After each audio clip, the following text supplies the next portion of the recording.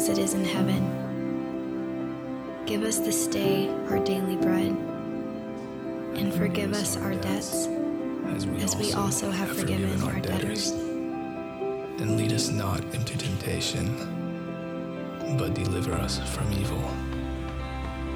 For thine is the kingdom, the power, and the glory forever. Amen.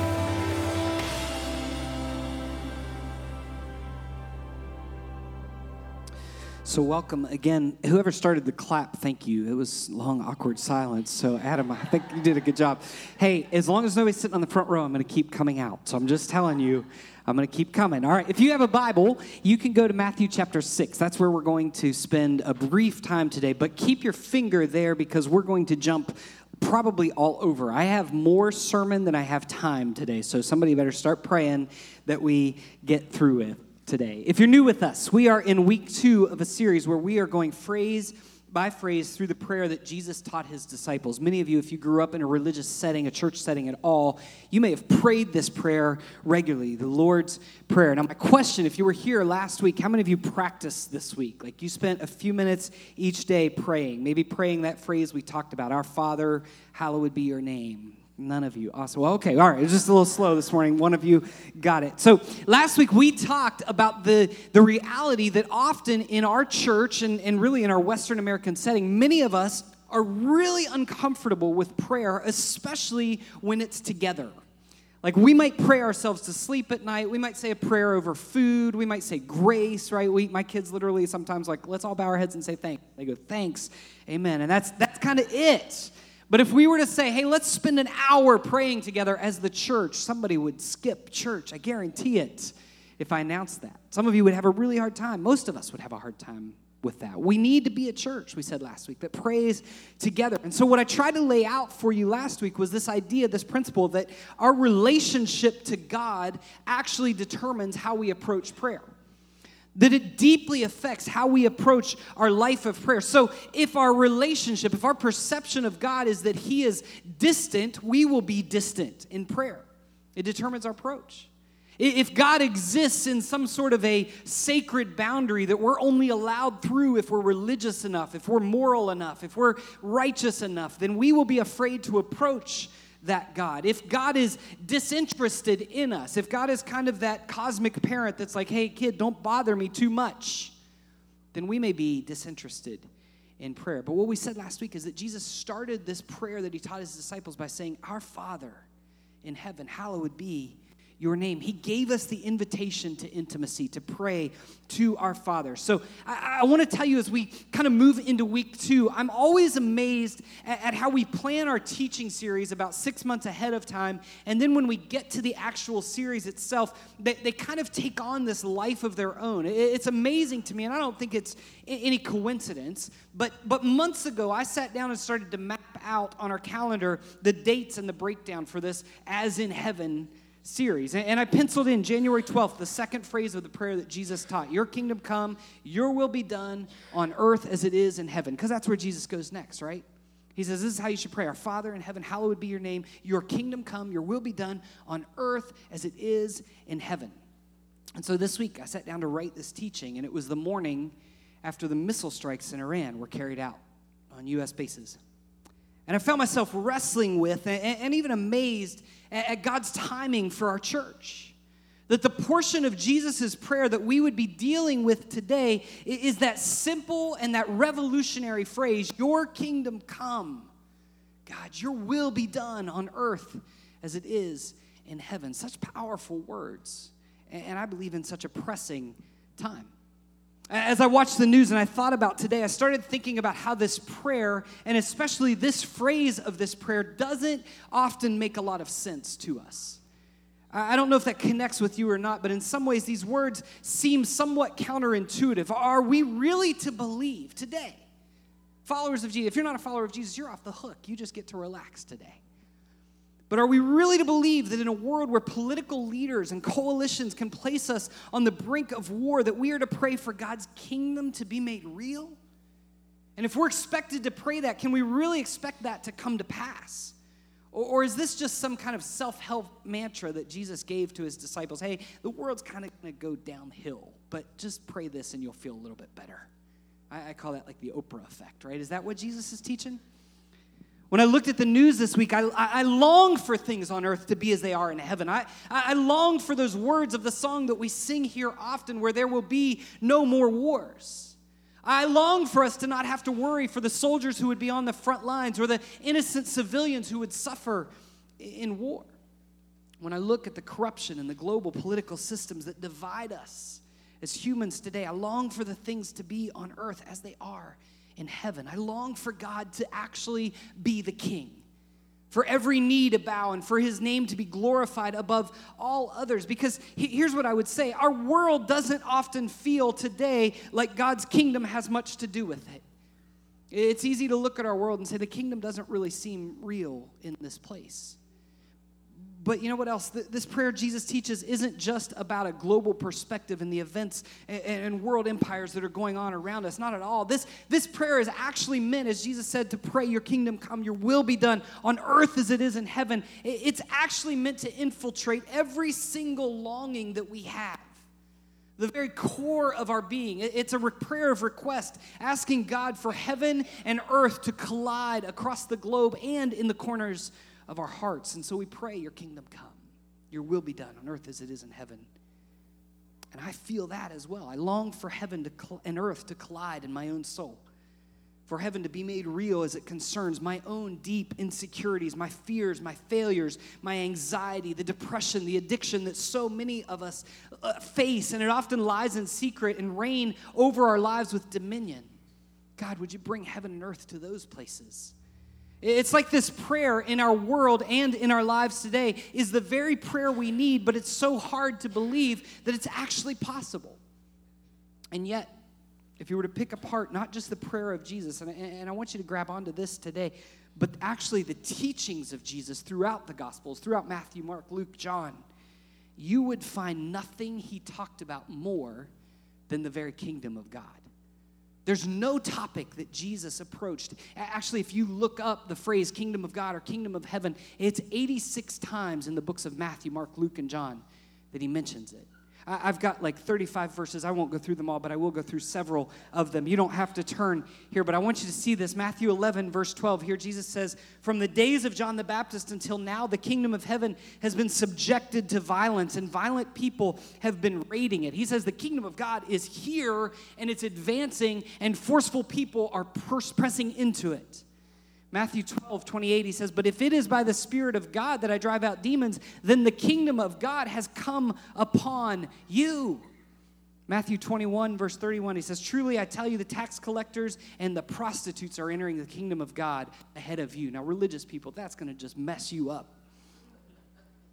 The tax collectors. Some of you are like, prostitutes, I'm fine. Tax collectors, really? Mark 1, verse 15. Now, watch this. He says, the time has come. The kingdom of God has come. Where? Near. Repent and believe the good news. Mark 9, verse 1. Truly, I tell you, some who are standing here will not taste death before they see that the kingdom of God has come with power. Mark 14, 25. When Jesus saw that he had answered wisely, he said to them, you are not far from the kingdom of God. Luke 4, verse 43, I've got two more. But Jesus said, I must proclaim the good news of the kingdom of God to the other towns also, because that's why I was sent. What was Jesus' purpose? To proclaim the good news of the kingdom of God. In Luke 8, verse 1, Jesus traveled about from one town and village to another, proclaiming the good news of the kingdom of God. So here's the thing. If Jesus taught us to pray this prayer, your kingdom come, your will be done on earth as it is in heaven, and if he talked about the kingdom so often, I want to say to you today, followers of Jesus, you have to deal with the tension. You have to confront the tension today that earth often doesn't feel like heaven when we pray for heaven to come to earth, and yet Jesus taught like the kingdom was already coming and was here. That's something that should mess with us a little bit if you're a Jesus follower. You should be going, what does this mean? See, we cannot ignore this because one, either Jesus was missing something, or two, we're missing something. I have a guess of what it is. So I want to talk to you today about what we talk about when we talk about the kingdom of God. Now, I want to be really upfront with you as we dig in. I'm not joking. When we start to consider the idea of the kingdom of God as Jesus understood and taught about it, one message, one sermon, one teaching is not enough time. I will briefly be scratching the surface today. The kingdom of God needs really its own series in some ways, but it's also the thing that should infiltrate every teaching series that we do. It is the biblical story. If you want to understand Jesus, the message of the Gospels in a deeper way, study the kingdom of God. See, I meet people all the time, probably in nearly all the 8 years we've been doing this thing called church planning as New Community. I meet people, and you've told me about people, and you are some of those people who will come up to me or come up to you, and they will say things like, your church is different. They'll say that. We hear that, right? And I want to say to you, they might be talking about the music style. Sometimes. They might be talking about the fact that you can come in a t-shirt and nobody's going to judge you. That might be part of it. But that's not what makes us different. What I believe, the very heart of who we are and the epicenter of what might feel different about us as New Community is what I would say is a clear theology of the kingdom of God. Whether you know this or not, this is the heartbeat behind why I planted this church, why we do what we do here. So I want to talk to you about what we talk about when we talk about the kingdom of God. Now, to get there, I want to show you what we often believe about the kingdom of God. So to do that, I found the greatest theological clip from Tom and Jerry ever. So watch this real quick.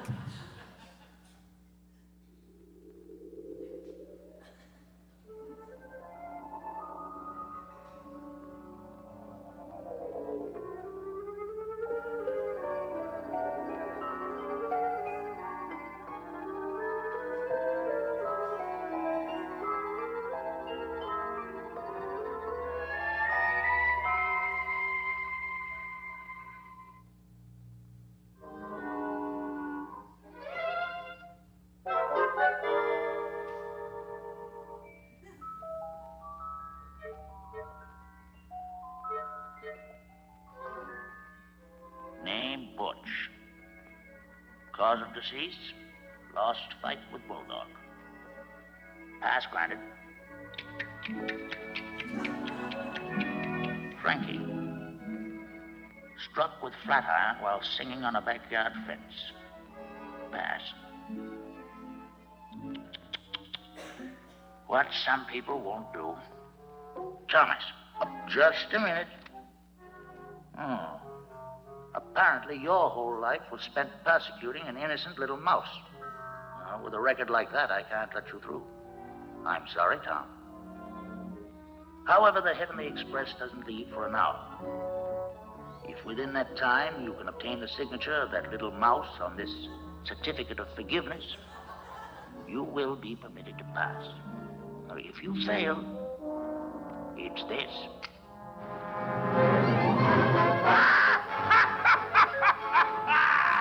Let me have him! Send him down! Give him to me now!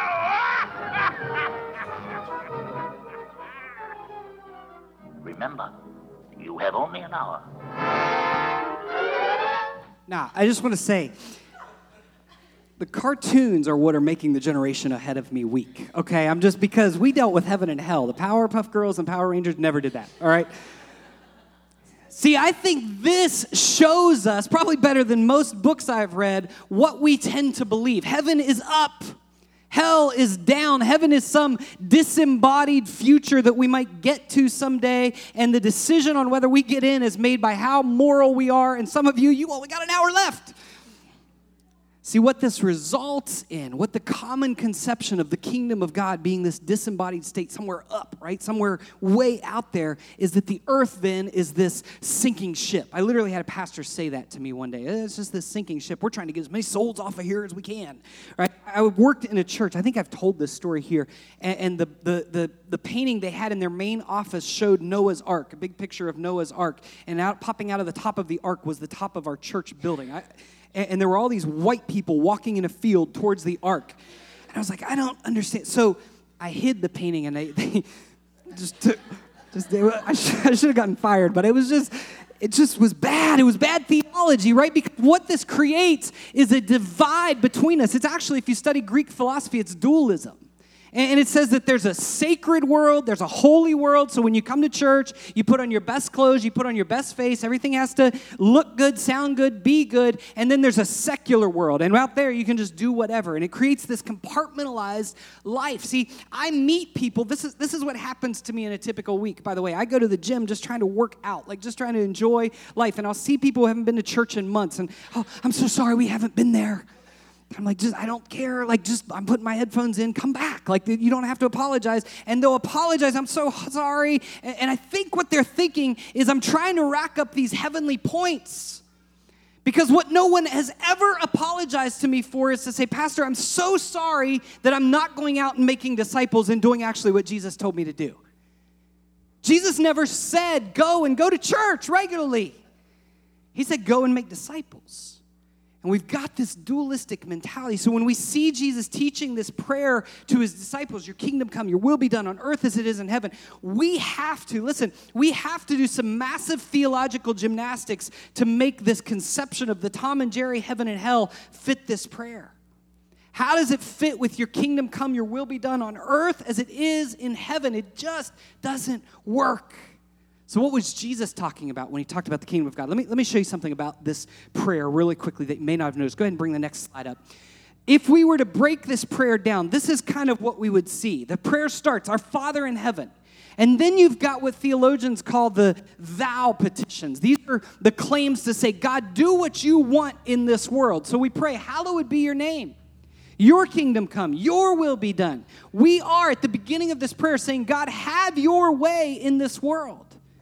By the way, that happens before we ever get to the me petitions that say, give us this day our daily bread. God, provide for us. Forgive us our trespasses. Lead us not into temptation. So what I want to say to you is if we look at this passage, a couple things we could say. Jesus' prayer starts with our relationship to God as Father. We talked about that last week. But the second thing is that his teaching on prayer immediately connects us to God's broader plans for the world and for its trajectory. This is about the holiness of God's name being established in the world, about his kingdom coming to reality, his will being realized. And all of that happens before we are ever invited to pray for our own specific daily needs. Now, I want to say to you, if you start your prayers like I do, typically, God, be with me today. God, help me today. God, provide for us today. No, I'm not making legalistic for you any way you pray. I'm not saying that. I'm saying somewhere along the line, our prayer has to submit us back to who God is and what God is doing in the world. And that's the kingdom of God. See, when we realize this is what we start to realize about prayer. Prayer is the intersection of God's sovereignty and our surrender. Prayer is the place where we say, God, you're going to do something in the world, and I want to be a part of it. So take me, use me for whatever you want. Most of us, right, in our habits of prayer, we jump to our requests, our needs, our desires. Some of you, though, feel so guilty about that you'll never pray for yourself. You fall on the other end of the spectrum. But what if our prayer lives started with stepping in line with the things God wants to do in the world around us? See, God will do these things anyway. He's sovereign. God will accomplish his holiness. Somebody say amen to that, because that's a promise. That's hope. God is going to do the things in the world that he wants to do. His kingdom, his will. See, there are decisions, parents, you know this. There are decisions that I invite my children to be a part of, but the decision's already made. Now, we're laughing, but here's the thing. Their life is going to be better if they surrender to where the decision is taking them. And I'm a fallen, broken father. We serve a good father who says, live your life and surrender to who I am, and it's going to go better for you. So that's the framework. Now, let's talk specifically about this phrase, your kingdom come, your will be done on earth as it is in heaven. Everybody say kingdom. The word kingdom is the Greek word basileia, and it literally means the rule or the reign of God, the way things should be. When we look at the world, the kingdom of God, the rule of God, the reign of God is the way things God wants them to be. When we pray for your kingdom, your basileia to come on earth, we're talking about our space, our world. Right? That's what we're saying. Bring that to reality here. And when we say heaven, we're talking about God's space, where the basileia, where the reign of God is already the reality, where God reigns and his future purposes can be brought into that reality. So Jesus teaches this prayer. He says, when you pray, ask God to bring his reign to our space. bring it to reality here. Let heaven and earth, and I love this image that one theologian says. He said, let heaven and earth get married together. Let them become one. The problem is, just like us today, those who heard Jesus' words originally had expectations. They had assumptions of what this should look like. Because if I say to you, the way things should be, you immediately go, well, I know how things should be. But I'm talking about the way God wants things to be. But these early followers, these early believers, these early people who heard this prayer, they had images of them in their minds of what it would mean for heaven and earth to overlap. So for us, it might be, well, heaven comes, then we go to heaven. That's what we were like Tom and Jerry. We want to get out of here. But it wasn't that way for the first century. See, what they understood when they talked about the kingdom of God was that God would actually be king. And you know what that meant in the first century? That meant Rome would not be king.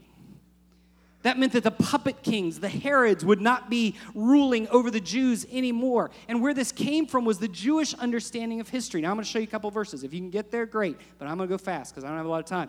Amos 5, verse 18. Here's what the prophet says. This is how they understood history. The prophet says, woe to you who long for the day of the Lord. If you're taking notes, write that down. Day of the Lord. You can look that up later. Why do you long for the day of the Lord? That day will be darkness, not light. See, the Jewish people understood history to be moving on a trajectory toward this single point in history called the day of the Lord. It was a day when God would become fully king in the world he had created. And that day would include judgment for the wicked, judgment for the unrighteous. Now, Malachi 4 gives us another vision of this. Here's what Malachi says. Surely the day, everybody say the day. The day is coming. It will burn like a furnace. Sounds like Tom and Jerry, right?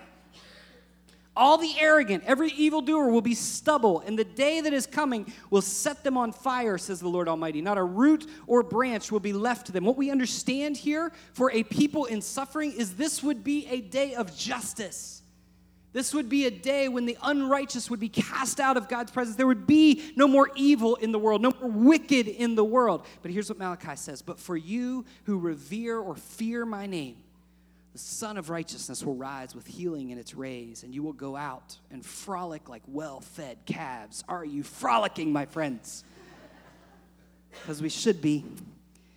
Then, verse 3, you will trample on the wicked. They will be ashes under the soles of your feet on the day when I act, says the Lord Almighty. See, there's a day of judgment for the people of God, though. There's a day of hope. The Jewish understanding of history considered God's plan to be working towards the specific point, the day of the Lord, when all would be made well, when the kingdom would be real, it would be tangible, and things would finally change. See, this was biblical. This was specifically the Jewish view prior to Jesus. And it left the Jewish people with certain expectations. See, here's what they believed about the kingdom of God. When the kingdom of God would come, when the Messiah would set up the kingdom of God on the day of the Lord, it would be powerful.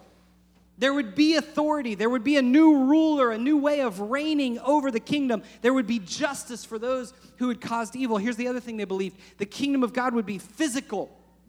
That if Rome was in charge, then when the kingdom of God was set up, there would be immediate relief. God's people would be back in the position of power. That's why Jesus' disciples are always trying to get Jesus, hey, Jesus, go to Jerusalem. Like, go kick those people out. That's the capital. Get rid of those puppet kings, and you take your throne.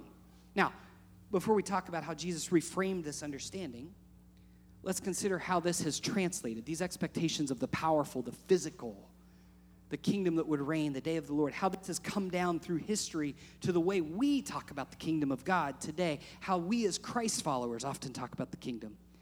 See, typically, thousands of years after Jesus, we are still deeply affected by these early expectations.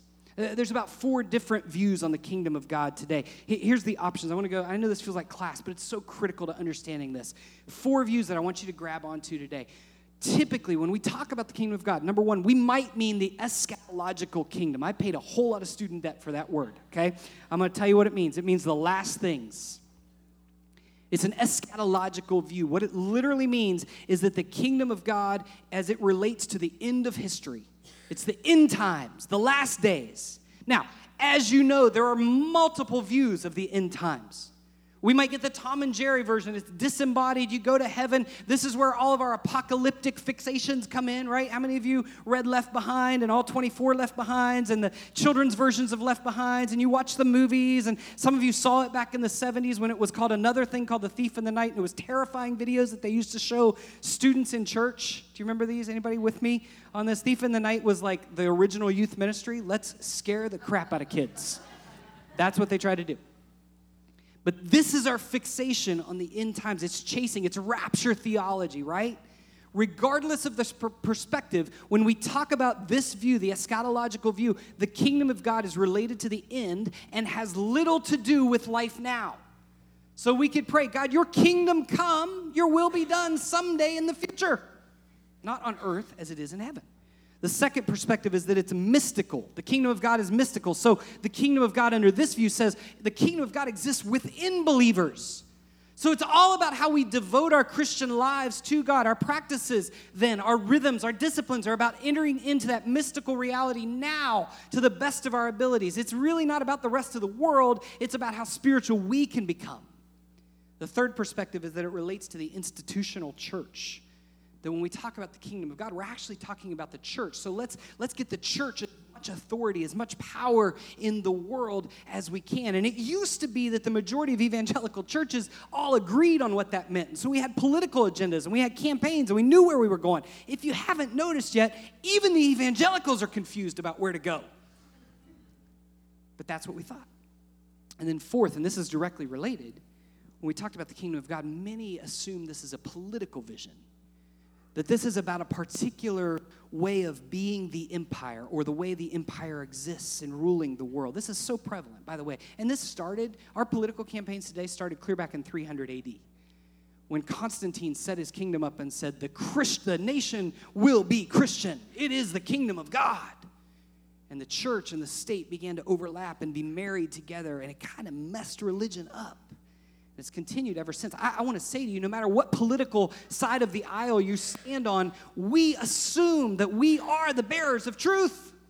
And we hold the keys to the kingdom. Now, we see these four views still today, right? We see those followers of Jesus who simply chase the end times. They don't know the word eschatological, but that's what they're chasing.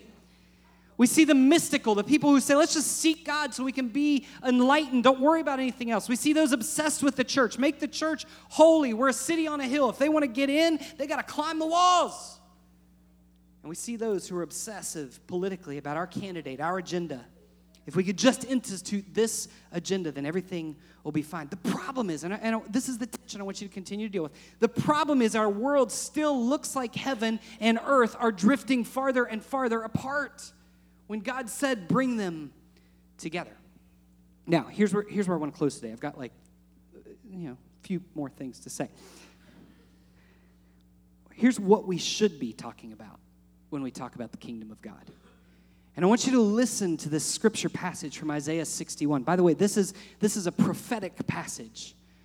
The chapters of Isaiah 40 all the way through 66 are about God redeeming his people, restoring his people. If you want to see a vision of the kingdom of God as God sees it, read those 27 chapters, Isaiah 40 to 66. But in chapter 61, these, by the way, are the words that Jesus, the first time Jesus preaches publicly, he unrolls the scroll of Isaiah and he begins to speak these words from Isaiah 61 to proclaim the kingdom of God. Here's what he says: the Spirit of the sovereign Lord is on me, because the Lord has anointed me to proclaim good news to the poor.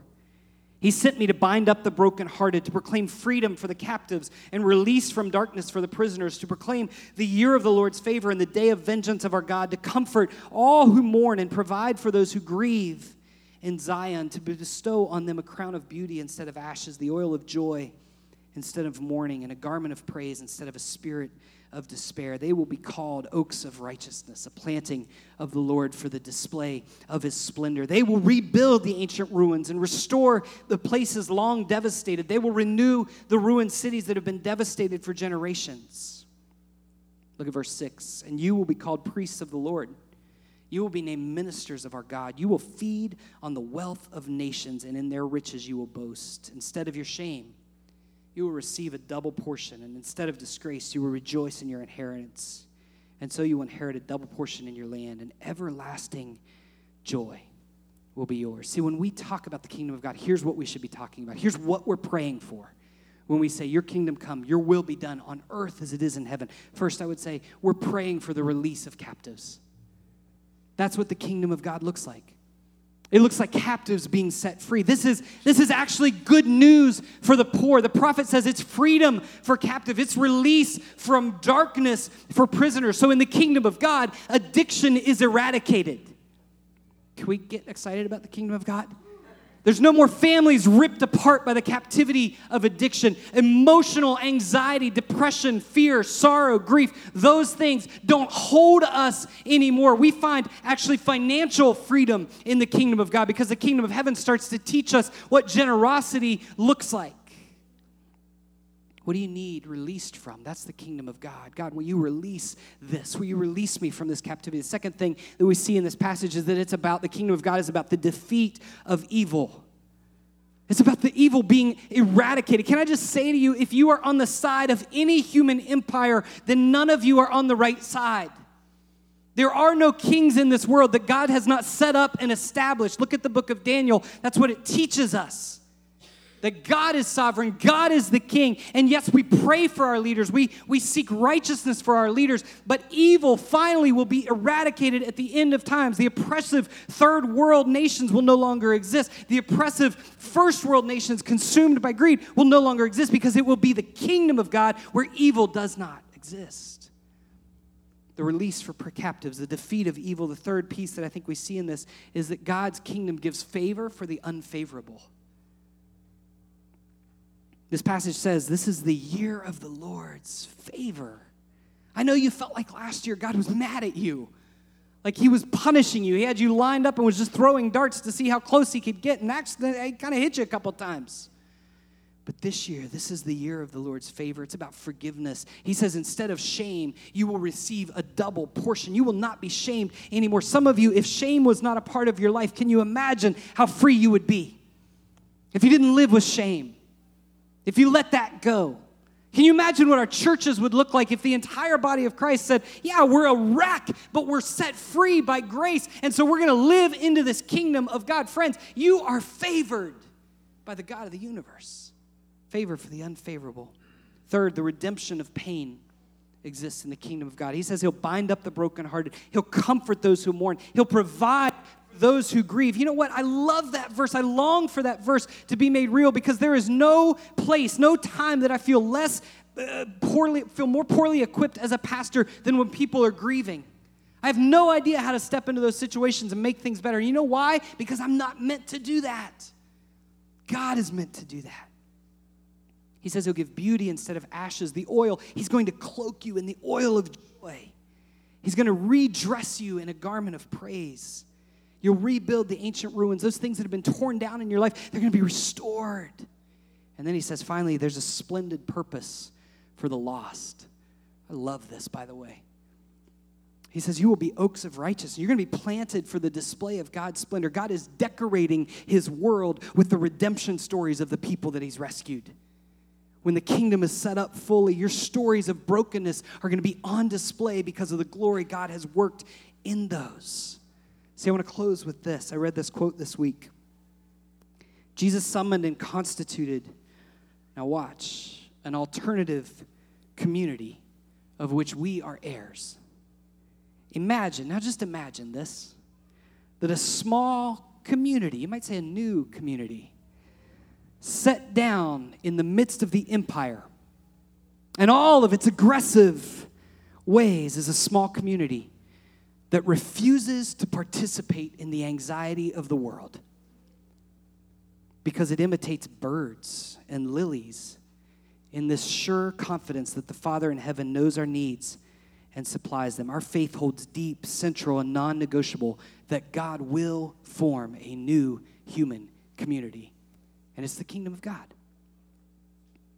So as we close today, I want to tell you what we should pray for when we pray for the kingdom of God. And as we close, we're going to sing a song. I'm going to ask you to gather. It's going to be super uncomfortable. I told you this series, I'm not bailing you out of the awkwardness. If you're just so introverted that this is just making your armpits sweat already, just put your head down like you are super spiritual when we start playing, and you just pray on your own. You just go to Jesus. I figure either way, we're going to Jesus more than we have lately. But when we start to play, I'm going to invite you with 2 or 3 others around you to pray in triads for the kingdom of God to come. Whatever God lays on your heart. Maybe it's the opioid epidemic in our community. Maybe it's something that you're wrestling with. But to pray for the kingdom of God. And I have the band come, because when we pray for the kingdom, here's what we should be praying for. See, the kingdom is the colliding place. It's living. And it's subversive, it's humble in its power, it's redemptive in its authority, it's gracious in pain, it's surrendered. The kingdom of God surrenders to persecution. It's meek and mild, but with the force of 1,000,000 angels. The kingdom is the place where pain and promise collide. The pain of earth in all of its evils, wars, famine, genocide, hate, all the evils, and the promise of heaven in all its hope, the promise of healing, grace, mercy, compassion, comfort, and hope. The kingdom is the colliding place where a man killed on a cross is the same Savior healing the world. The cross is perhaps the very best image of this kingdom. The beam stretching between the sky and the soil, and then holding arms outstretched for the unity of humanity. The cross, where the death of one was given for the life of all. Where the blood of one cleansed the hearts of all. Where the pain of one promised the healing of all. The colliding place. That's the kingdom of God. Your kingdom come. Your will be done on earth as it is in heaven. I would invite you to gather with those around you just for a few minutes and pray.